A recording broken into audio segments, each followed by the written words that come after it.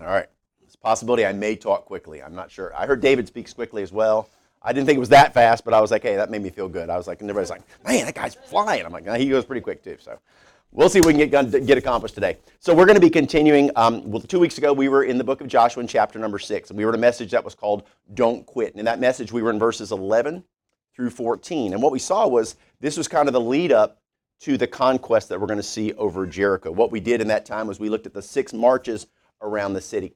And what we saw in that passage was the unmistakable importance of the ark of the Lord in that campaign. And what we saw was there was 4 different things we focused on in that message in review. We focused on the presence of the ark, the prominence of the ark, the position of the ark, and then we also looked at the impact of the ark upon the people in the fact of their persistence. And with the ark of the Lord, what we examined and what we saw there, which was interesting, was the fact that there was a name change. We see a shift in the way that the ark is actually listed. It was before talked about many times about the Ark of the Covenant, focused on the promise, but what we found is instantly it sort of shifted over, and suddenly it was the Ark of the Lord, more focused on the presence of God. And we saw that the presence of this ark was interesting because it became this unifying identity for the people as a whole. They moved as one as they circled the city.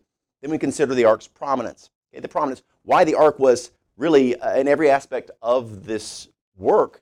It was in the middle of everything. It was kind of the fulcrum point of the army's entire moves. And Joshua understood the fact that the ark not only was important because of the presence that it represented, which was the presence of God, but also the fact that it was the key to victory. The people needed to be able to see it. It was always placed in a place. It was put in a place of prominence so they would recognize it. But then there was also the position. And this was key because what we saw was the fact that, as I said, the ark was always in the center. Everything was around the ark. It was orchestrated. Everything was facilitated based upon where the ark was positioned. And what we saw was modeling for us this picture of the Lord being in the center of our life. Every decision that we make, every choice, every road that we take, we would make certain that God is in the middle of it. That our orientation of our life is focused that way. And then we looked at that aspect of persistence. The persistence of the Israelites because of the ark. What did it do, man? They got excited about what God was doing. But what's interesting is the fact after 144 hours of concentrated effort, that's the 6 days, right? Let's add that 6 days where they've been remaining quiet, they've been marching, they've been doing everything they're supposed to do. There are no results, right? They do everything they're supposed to do and there are no results. Yet they just keep trusting God. They do what's expected of them without question. We see that persistence, which is exactly what you and I should have. We're going to touch on that today, that aspect of persistence. But the Israelites, as we move on into verses 15 and 16 today, what we're going to be doing is we're going to be looking at that at the 7th day. And the number 7, which is going to be very, very key. Today's message is titled The 7th Day. Imagine that, creative titling on my behalf. Let's pray real quick and we'll jump into it. Thank you, Lord Jesus, for this day. Thank you, Lord, for this message. Lord, I know that I have prayed and asked you to speak to me. And I'm confident that you have, and I'm asking you, Lord, that now that you would speak through me.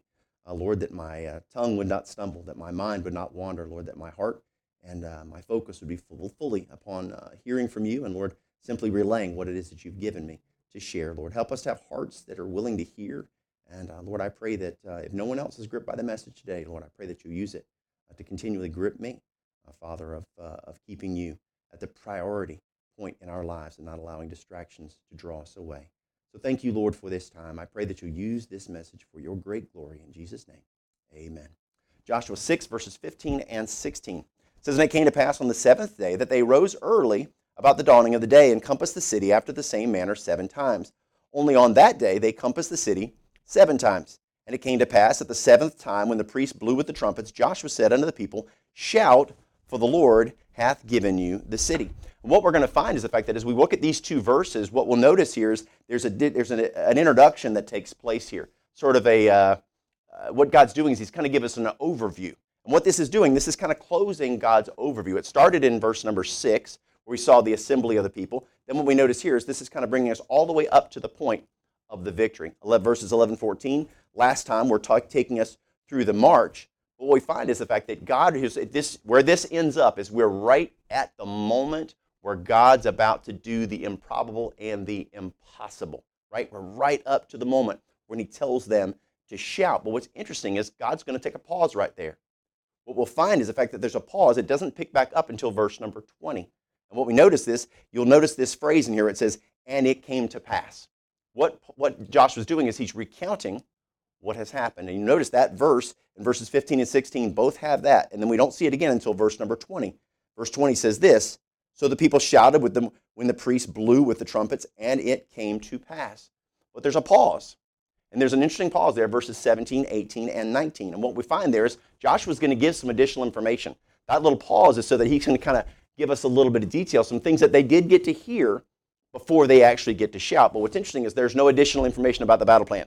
He doesn't fill them in on what's going to happen. All he does is basically give them the parameters of their behavior. He says, look, when all this gets ready to go down, you guys need to make sure that this is what you should do and this is what you should not do. So next week we're going to be in the pause, but this week we're going to be right up to that moment, right as they're about to shout in this message, the seventh day. Now, the number 7, it's interesting. This seventh day is going to require a lot of God's people. It is asking a lot of them.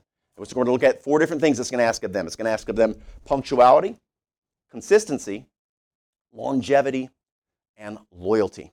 Now, interestingly enough, the number 7, which is very interesting, it has a very significant purpose in Scripture, okay? And most of us know it as the number of perfection or the number of completion, okay? Now, if we just take it and we just consider the number 7, consider the fact that in creation, there are 7 days of creation. Noah was to take the animals into the ark. And everybody always thinks it's 2 by 2. That was the unclean animals. But the clean animals, guess what? That was supposed to be by 7s. Then we saw Jacob serve Laban for 7 years. The candlestick that was in the tabernacle, guess what? Which represented the Spirit of God, had 7 branches in that candlestick. The Day of Atonement, when the blood was sprinkled, guess how many times it was sprinkled? 7 times. Joshua had 7 priests, who had 7 horns, 7 days, and they circled 7 times. Solomon took 7 years to build the temple. Then we looked at Job, who sat in silence for 7 days. Naaman, who was told if he was going to get clean, that he was going to go to the Jordan River, and guess how many times he was to wash? Man, you guys are so engaged. I love it. It's amazing. I was overwhelmed by that. It was like, whoosh, whew, made my heart race there for a second.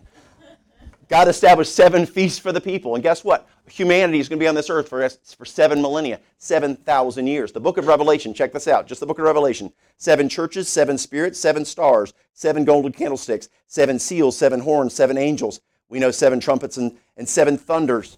We know 7 plagues, 7 vials, and 7 mountains. The number 7 shows up in your Bible, your King James Bible, 562 times. But it's not only significant in the Bible, understand it's also significant in our world. Every week, right? We have 7 days in the week. Our continent has 7, or our continent, our country, world, whatever you call it, the thing that we're on, the globe, that thing has 7 continents. If our country had 7 continents, that would be weird. 7 continents on our planet. But then think about the rainbow. The rainbow has 7 colors, right? They go red, orange, yellow, green, blue, indigo, and violet, right? So I should remember that from school.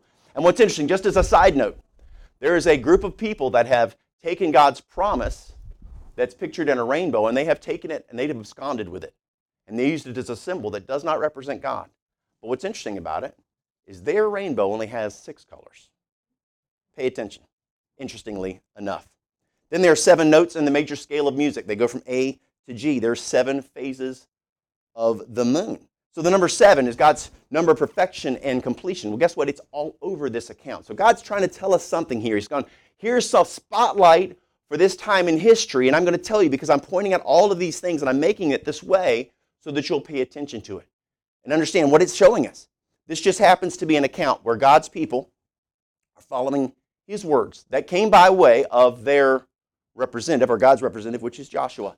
And they are following him and trusting him and walking with him. They've marched 6 days.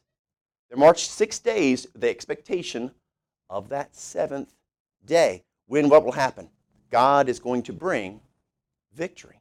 But what's interesting, when we go back to the account, when God explains what's going to happen, and he told Joshua the information about this, go back to Joshua 6:2 on your, if you have your paperwork with you, look up on the screen. This is God's account of what was going to happen. And the Lord said unto Joshua, see, I have given into thine hand Jericho and the king thereof and the mighty men of valor, and ye shall compass the city, all ye men of war, and go round about the city once. Thus shalt thou do 6 days, and 7 priests shall bear before the ark 7 trumpets of ram horns, and the 7th day ye shall compass the city 7 times, and the priests shall blow with trumpets. And it came to pass, and it shall come to pass, that when they make a long blast with the ram's horn, and when ye hear the sound of the trumpet, all the people shall shout with a great shout, and the wall of the city shall fall down flat. Notice this word, right? This phrase right here. And the people shall ascend up. every man straight before him. Guys, God is pointing to something related to the seventh day. 2 Peter 3:8 tells us this, "But beloved, be not ignorant of this one thing, that one day is with the Lord as 1,000 years, and 1,000 years as one day." What he's saying is sometimes you're going to look in Scripture and you're going to see the word day, and I'm going to be actually talking about 1,000 years. And you'll see other times where it's going to say 1,000 years, and I'm actually talking about a day. So we see a march here, a 6-day march, that if we use that parameter and we go from a day to 1,000 years, we got 6,000 years of human history. We've been walking around this sinful world. And as Christians, what are we doing, man? We're following the Lord Jesus Christ. We're following our Joshua, awaiting the seventh day, where God's going to bring spiritual defeat over this wicked world by way of our Joshua, and enter in to a 1,000-year reign of Christ, a seventh day. It just happens to be ushered in by a trumpet and a voice. Revelations 4:1 says this, "After this I looked, and behold, the door was opened in heaven. And the first voice which I heard was as it were of a trumpet talking with me, which said, Come up hither, and I will show thee things which must be hereafter." Guys, the Apostle John, when you see him in Scripture, he is a picture of the church. He's a representation of the church. You hear the term rapture, which is not a biblical term, but what it means is to be called up. Jesus speaks about it in John 14, verses 1 through 3. He says, "Let not your heart be troubled. Ye believe in God, believe also in me. In my Father's house are many mansions. If it were not so, I would have told you, I go to prepare a place for you. And if I go and prepare a place for you, I will come again and receive you unto myself. And where I am, there ye may be also." The seventh day in Joshua is pointing to the glorious return of the Lord Jesus Christ. Now, for us as believers, it is glorious. Praise God. But I can tell you, for the unsaved world, it will not be glorious. It will be horrific. It will be frightening. Because the wrath that God has been storing up, which we see in Romans 2, verse 5, the wrath that God has been storing up, it is going to come to fruition. And those people are going to face that wrath. Verse 15, there's an interesting wording in there in verse 15. I'm going to take you back there, just read through it real quick. "And it came to pass on the seventh day that they rose early about the dawning of the day, and compassed the city after the same manner 7 times, only on that day." If you know anything about the Bible, that right there is a marker for you. That's pointing to the second coming of Christ. When you see the term "that day," they compassed the city 7 times. That's always pointing to the time period of the Lord's return. And that's just the introduction. I haven't even gotten to the points yet, so I'm just like, geez. No one else is excited, just me. Me and Alana, right on. Woo! Here we go. But here we go. So what we're going to happen is we're going to move now. We're going to look at the journey, what was required of these Israelites as they are approaching this victory on the seventh day. First, it'll be their punctuality. "And it came to pass on the seventh day that they rose early about the dawning of the day." Now we see again, verse 12. Remember we saw Joshua. What time? He got up early in the day. We talked about the fact that Joshua was a morning person. But what's interesting is there's a pattern in Scripture of people meeting with God in the morning. We go to Psalm 5, verses 1 through 3. David talking here. He says, "Give ear to my heart, give ear to my words, O Lord. Consider my meditation. Hearken to the voice of my cry, my King and my God. For unto thee I will pray. My voice shalt thou hear in the morning, O Lord. In the morning will I direct my prayer unto thee, and will look up." Abraham. When Abraham was called, guess what? He rose early in the morning. He rose early in the morning to go before God. We go to Genesis 22:3. The very first time the word worship shows up in Scripture. And guess where worship starts? Early in the morning. Exodus 8:20, Exodus 34:4. God's calling Moses to service. When he calls him to service, guess what? It's early in the morning. There are dozens and dozens of examples of this early morning communion with God. And I'm just telling you, if we followed suit, if we started our day with the Lord, how could we possibly go wrong? Because understand, many times we wake up in the morning, we get consumed by the news or whatever stuff is going on. We get on Facebook or whatever else it is, and we fill ourselves with garbage. Things that are not going to strengthen us or fortify us for the day. They're going to weaken us before we even get started. What if we said, you know what, Lord, I'm going to commune with you this morning. God, I want to hear from you. Feed my heart, feed my soul, strengthen me for today. Let me go out and be a soldier for Christ. God, let me put on my armor this morning. Let us do this together. I want to be with you. Right? It's a wonderful way for us to start our day. We should follow it as our example. But did you notice that that's different here? It doesn't just say the early morning. It says the dawning of the day. Making certain to connect the rising of the sun to this instance. So what we find is the dawn is always determined not by the clock, but by the sun itself. The sun's appearance determines the dawn. It's all about the sun. And then we go to the book of Malachi. Malachi 4, verses 1 through 3. What you're going to find is this is talking and prophesying of the Lord's return. And listen to the way this is worded. For behold, the day cometh that shall burn as an oven, and all the proud, yea, and all that do wickedly, shall be stubble. And the day that cometh shall burn them up, saith the Lord of hosts, that it shall leave them neither root nor branch, nothing.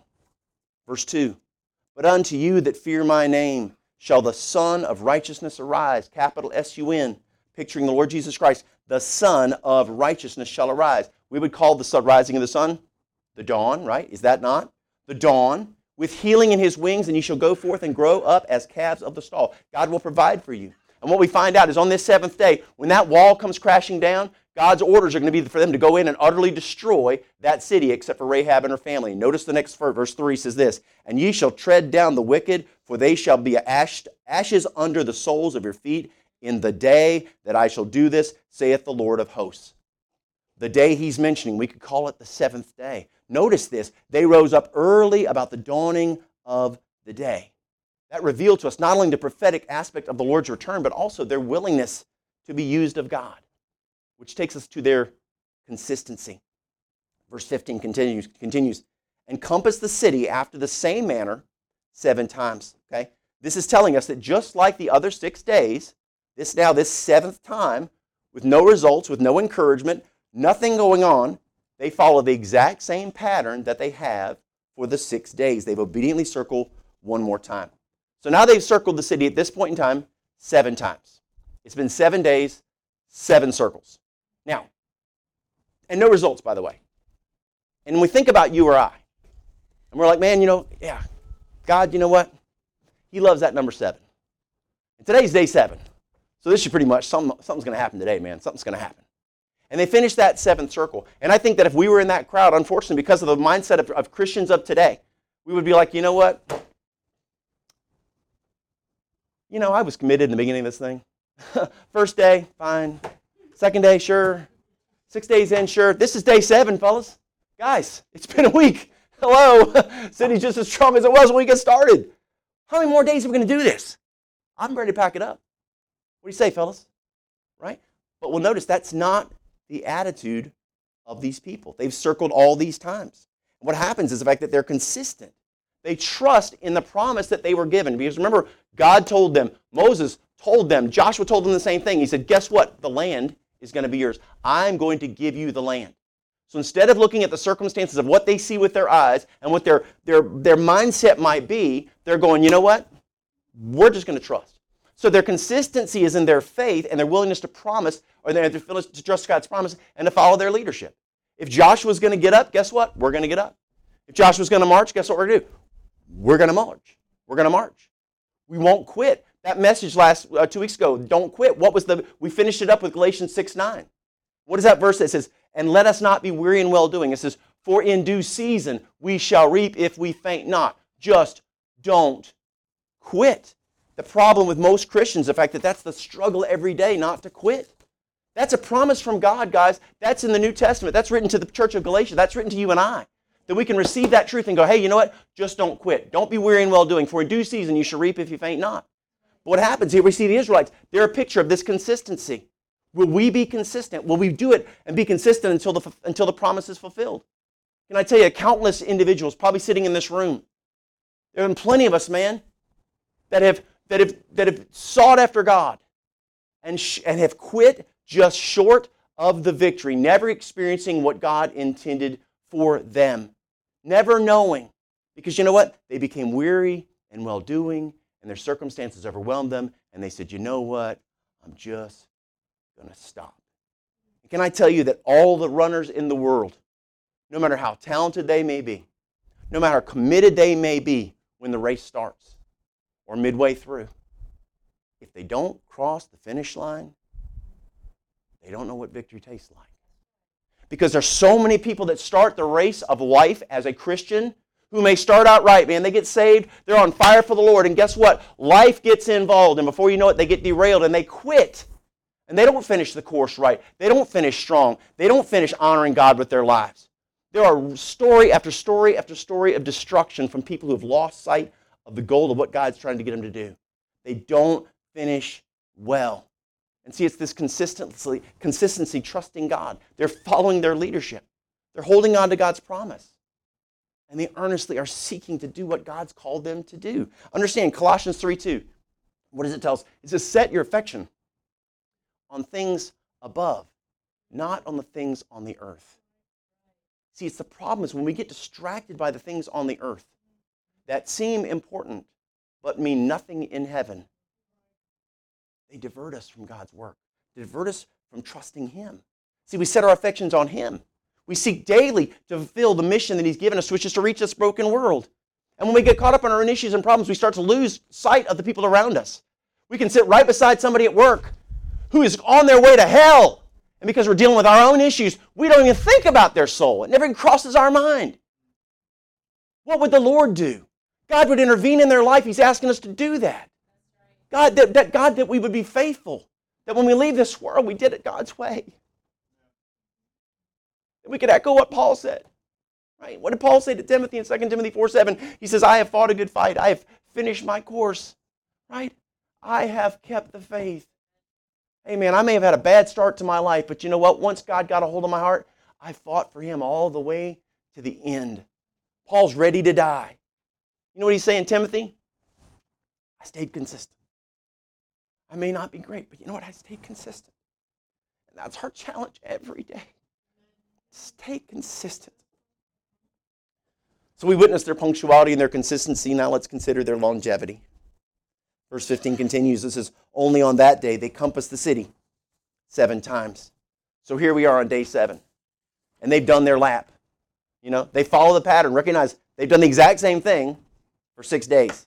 And now what happens is they loop around and they're getting ready to, okay, guys, it's time to get to camp. The judge, where's Joshua going? Oh, okay, we're going another time. But what you find is there's no hesitation. The pattern is broken, but no one complains. You know why? Because these soldiers don't have their own agenda. They're going, hey, whatever Joshua's doing, that's what we'll do. You want to make another loop? Let's make another loop. They're following their leader habitually. What that means is they've gotten so used to listening, to following, and trusting that it's become natural. So instead of questioning when Joshua starts to circle again, they go, okay, what's our job? He's not telling us what's going on. Joshua knows what's going on. He's talking to God, and because God's talking to him, let's follow him. When my wife and I were dealing with issues in our family and our son was struggling, and as God was telling me what we should do, I had clarity on what it was we were to do. And it was hard. It was hard. And my wife was crying, and she said, are we doing the right thing? And I said, you know what? We are. I know God's telling me this is what we're supposed to do. And you know what she said? I don't feel the same way, but I know because you're listening to God, I'm just going to trust you. Pattern. We follow the Lord. And if we get used to doing that, guess what? When the pattern of behavior, what He asks of us, it's outside of our norm. Instead of doubting it in that moment, we'll just simply say, okay, God, you ask more of me, guess what? You get more of me. If you want me to do this, I will do it. And we won't miss a beat. We won't complain. We won't be frustrated. Proverbs 3, 5, and 6 says, trust in the Lord with all thine heart and lean not on thine own understanding. In all thy ways acknowledge Him, and He shall direct thy paths. When He asks more of us, we give it. The Israelites, don't circle one more time. They end up total 7 times in one day. Remember, the soldiers don't know where they're going. They don't know the purpose of what it is they're doing. All they know is that God is faithful. And guess what? That's all they need to know. That's all they need to know, is that God is faithful. And I tell you, man, that's all we need to know. When life throws challenges our way and we don't know what's going on, so many times we think we need to have all the answers. I need to know what's ahead. How many of us are worried about what's coming? right? Things we cannot affect, we cannot change, yet we worry about them on a regular basis, almost every single day. Some people live their lives in continual fear and frustration because they desire to know. That is an issue of control. And the sooner we come to the realization that we have no control and let go of that delusion, guess what it does? It sets us free. Because now God can use our life. Instead of us being so eat up with these things that we're concerned with, God says, hey, I got all that stuff. Don't worry about the details. You focus on now, the people that I'm trying to use you to reach. Let your life and your light shine into the darkness. Because guess what? The sooner you let go of that delusion of control, man, the sooner you can let go of the fear that controls you, the anxiety that people live with on a regular basis. Jeremiah 29:11 says this, I know the thoughts that I think toward you, saith the Lord, thoughts of peace and not of evil, to give you an expected end. God has an expected end for our life. And if we trust that He knows what's best for us and He's trying to accomplish it in our life, why are we fearful? Why do we need to know? Because God already knows. The sooner we accept that truth and we make that a part of who we are, and we stop thinking that we need to be in control and know what the future holds, man, we can be set free. Because guess what? It doesn't matter if we know what the future holds, because God knows. And that's all that matters. That's all that matters. So we witness their punctuality, their consistency, their longevity. Notice this, their loyalty. Their loyalty. Verse 16 says this, and it came to pass at the 7th time when the priest blew with the trumpets, Joshua said unto the people, shout, for the Lord hath given you the city. And understand, it will be in the next moment that the walls of Jericho will come crashing to the ground. Unbelievable victory. And it will only have happened because of the loyalty, which is tied to every point of this message. It was loyalty, their loyalty to get up at the dawn. It was their loyalty to be willing to march for 7 days continually with no answers. It was their loyalty that on that 7th day they would just keep marching and just keep marching, not asking questions, not frustrated, just trusting. It's their loyalty to God, His promises, and to Joshua, man, that will bring them right up to the point of victory. It's their loyalty to Him. And you see, it's our loyalty to Christ that will allow us to do those things that we do not think are possible. You and I are not strong, but God is strong. Recognize when we show grace and forgiveness to people who we want to lash out at, that we are just so frustrated or hurt by it, and we want to lash out, and God says, no. And you show grace and forgiveness, that's by the grace of God. That's your loyalty to Him. When we show love and we pour our hearts out to people that are unlovable and undeserving of love, that's what we're doing. We're showing our loyalty to God. When we look at this world and all the mess that it's got in it and all the frustration that's taking place, and we have compassion upon this sinful world, instead of switching into judgment and frustration and voicing our anger or complaining about it, but our heart breaks and we find ourselves on our knees calling out for these people that are broken. It's when we let go of deep-seated pain that we have held on for years and years and years. And when we let go of those things and we just say, God, I trust you. And even this pain, God, I trust you. Let me just let it go. I'm just telling you, man, when we stop allowing fear to control and guide our lives, instead of allowing it to have a grip on us, we cut away from it. We say, Lord, you know what? I'm going to walk by faith and not by sight. I don't know what comes, but you do. Guys, we display our loyalty to God. And see, each one of those acts of love, and that's what they are, each one of those acts of love are outside of our ability. They're virtually impossible for a human being to accomplish. But with God, right, all things are possible. Philippians 4:13, I can do all things through Christ, which strengtheneth me. All things. It doesn't say some things. I could never do that. I could never do that. You're right, you never can. But guess what? God can. Get out of the way. But you see, Jesus, the Lord God, has been a loyal friend to humanity from the very beginning. From the very beginning. And He's never changed. Hebrews 13:8.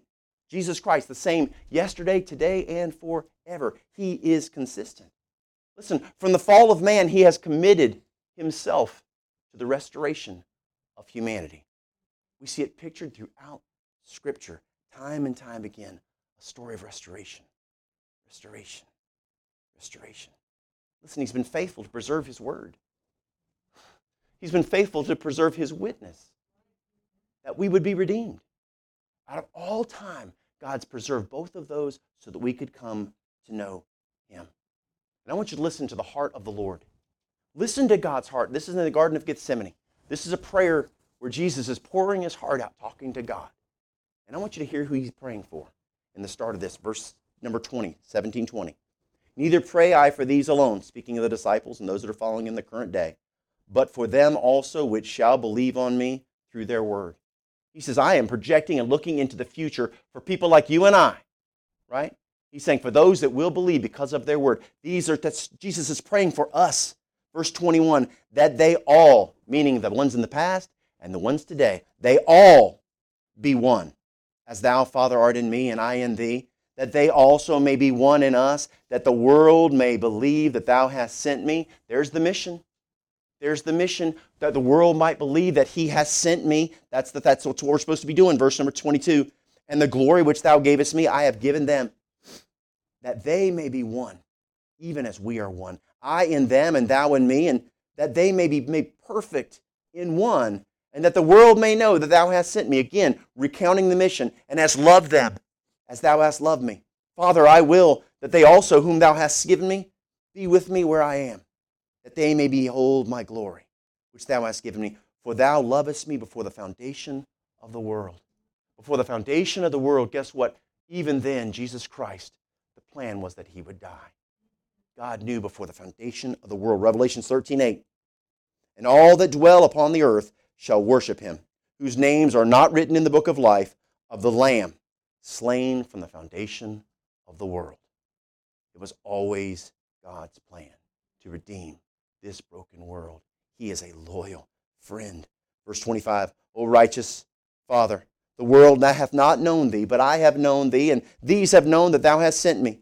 And I have declared unto them thy name, and will declare it, that the love wherewith thou hast loved me may be in them. Listen to that. The love of God would be in us, that we would reach out to this world, and I in them. That would be, we would be a picture of Christ. The way we live our lives, the choices we make, the way we interact with people in this world. Instead of being a judge, we're an ambassador. We love them to Christ. That's the whole point.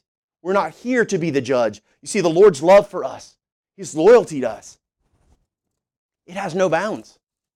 It is unlimited. But the problem is, our loyalty to him pales in comparison to our loyalty to ourselves. Sadly. As we find every excuse in the book, why we cannot fulfill the mission that God's given us, right?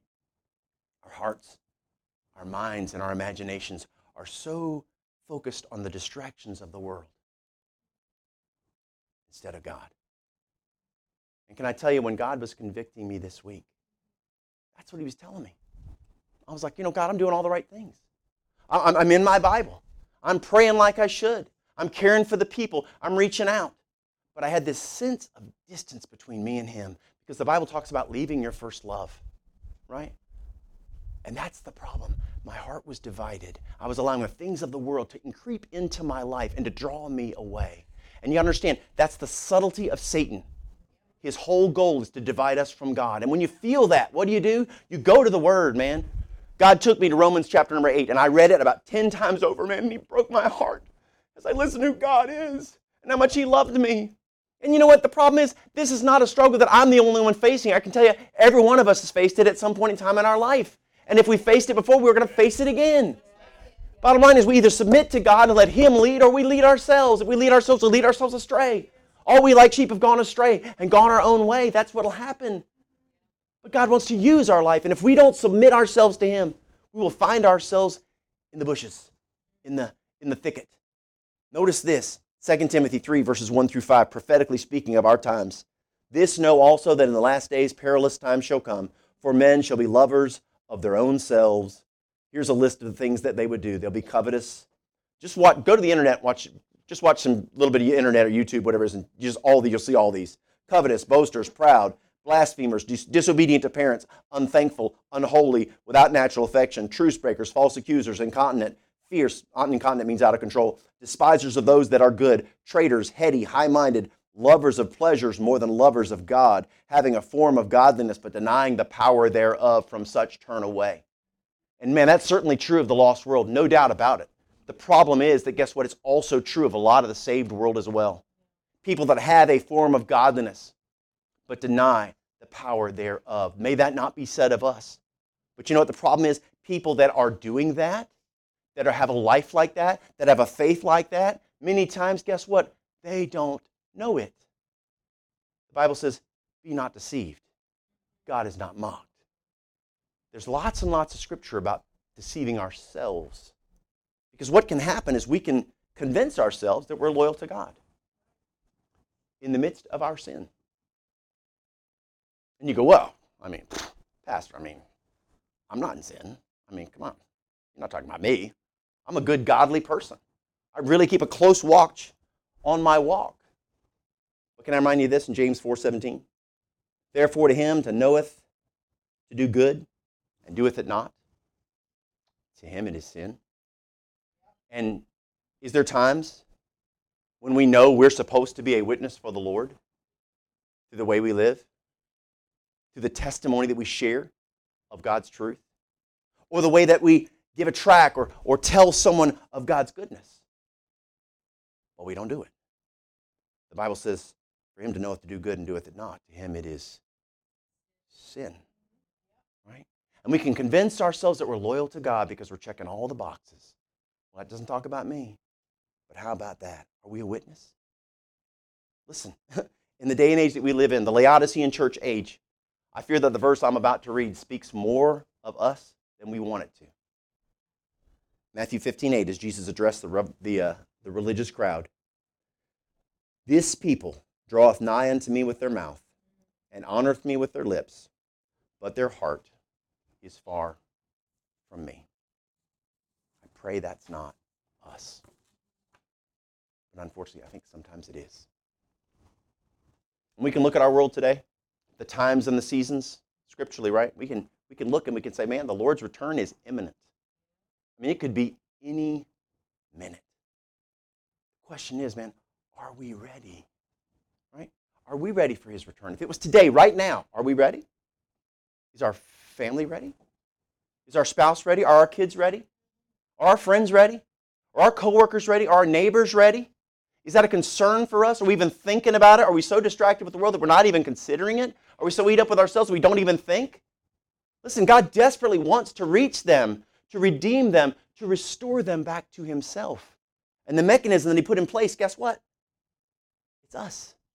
And it hinges on our loyalty to him. See, he's told us what to do. We know. The question is, will we do it before the dawning of the seventh day? Because I can tell you, we are right on the cusp. And if we don't get serious about the things of God, we're going to stand before him with so much regret, having done so many things that were just a waste of time. What matters to him? We wouldn't have considered it. But if we change today, what if he gives us today? What if he gives us another year? What if he gives us 10 years and we sell ourselves out for the cause of Christ and we finish like Paul did? Right? I've kept the faith. I know this is a challenging message, but listen, man, if we'll take it to heart and let it change us, not sit in this service and go, good message, Pastor, good work. No, I don't care about that. I care about our hearts changing. I care about us changing who we are in this community. I care about people not knowing hope and go, oh, that's a nice little place. Go, you know what? Those people love souls. People that I meet there, you know what? I've gotten so many, I love going to a store and somebody, and I go give them a tract, and they're like, oh, I just got one of those. I'm like, praise God. Yeah, nice job, guys. It's awesome. It's such an encouragement. And I can tell you it's happened to me multiple times. But everywhere we should go, if God gives you a chance to interact with somebody, man, do something for the glory of God. Don't be so consumed with what you're doing or reading your phone. Oh, yeah, whatever, right? I do it too. I'm just telling you, we've got to check ourselves because the devil is working hard to keep people out of heaven. And if we're not careful, we'll help him to do the very same thing. God is brokenhearted for this world, and we need to have the exact same broken heart, that we might be conscious. Because, man, the seventh day could be today. Let's pray. Lord, you've been so good to me. And, Lord, I'm eternally grateful for the relationship that you've established with me and, God, what you've done in this church, people you've brought here. And, Lord, I pray that you help us, Lord. I feel coldness in this room, and it breaks my heart.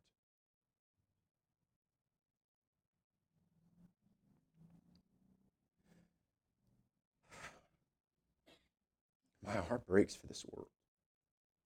And I know why this message was important, God, because I have got to stay broken.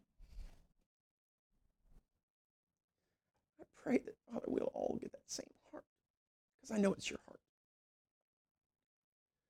I may not be cold. I may not sit and listen to a message. Check off that we were in church. Leave this room and be exactly the same as we were before.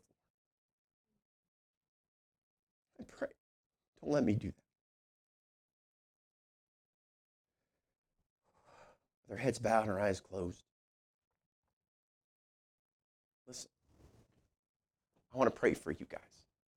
I honestly want to pray for you guys. And if you were honest with God right now and you looked in your heart, and you thought about where your heart was in regards to the souls of men, caring for people, having a broken heart for what God is broken for. And if he's calling you today, I'm asking you, I want you to raise your hand and say, look, I know I need to do better. I'm not where I need to be. Help me, Lord, to do better. I'm going to pray for you that God would do a great work. I see that hand. Just raise it and say, look, I'm not being who I should be, but I know I could do better. Listen, I want us to be broken because a broken heart will change. It's the hardness of our hearts that keeps us the same. And if you're here today and you say, I don't know Christ, I don't know where I stand with God, but I want to know him. Listen, 20 years ago, someone asked me if I died today, if I knew for sure I was on my way to heaven, and I did not know. And that night, thank God, they showed me that I was a sinner, that I, on my own, was on my way to hell. I didn't have a chance in the world. But God loved me, and because of that love, he died on the cross and paid a debt that I could not pay to set me free. And if I would receive that gift of God through faith, that he would save me. And that night changed my life.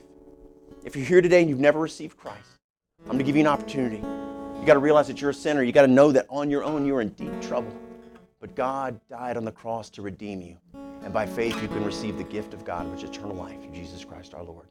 So their heads bowed and eyes closed. If you're watching this online, watching this recorded, it does not require a special prayer or a service. This is you and God. If he's dealing with your heart, all you got to do is submit. So as he calls out to you, he's asking you to respond. If you want to respond and receive Christ, I'm going to lead you in prayer. But it will not be the prayer that'll do anything for you. There's nothing magic about the words. It's a broken heart that God will receive. So their heads bowed and eyes closed. Repeat after me if you want to receive Christ. You can repeat in your heart and mind or out loud. I don't care. Dear Lord, I know that I'm a sinner. And I am so sorry for my sin. I realize how much you love me. And I'm amazed by it. I know I'm unworthy. And yet you love me. I'm asking you right now, in the best way I know how, to come into my heart, to save my soul, and give me a home in heaven. Lord, I give you my heart. I give you my life. By faith, I trust you as my Savior. Thank you for saving me. I'll see you in heaven one day. In Jesus' name I pray. Amen. Head still bowed, eyes still closed. Listen, if you prayed today,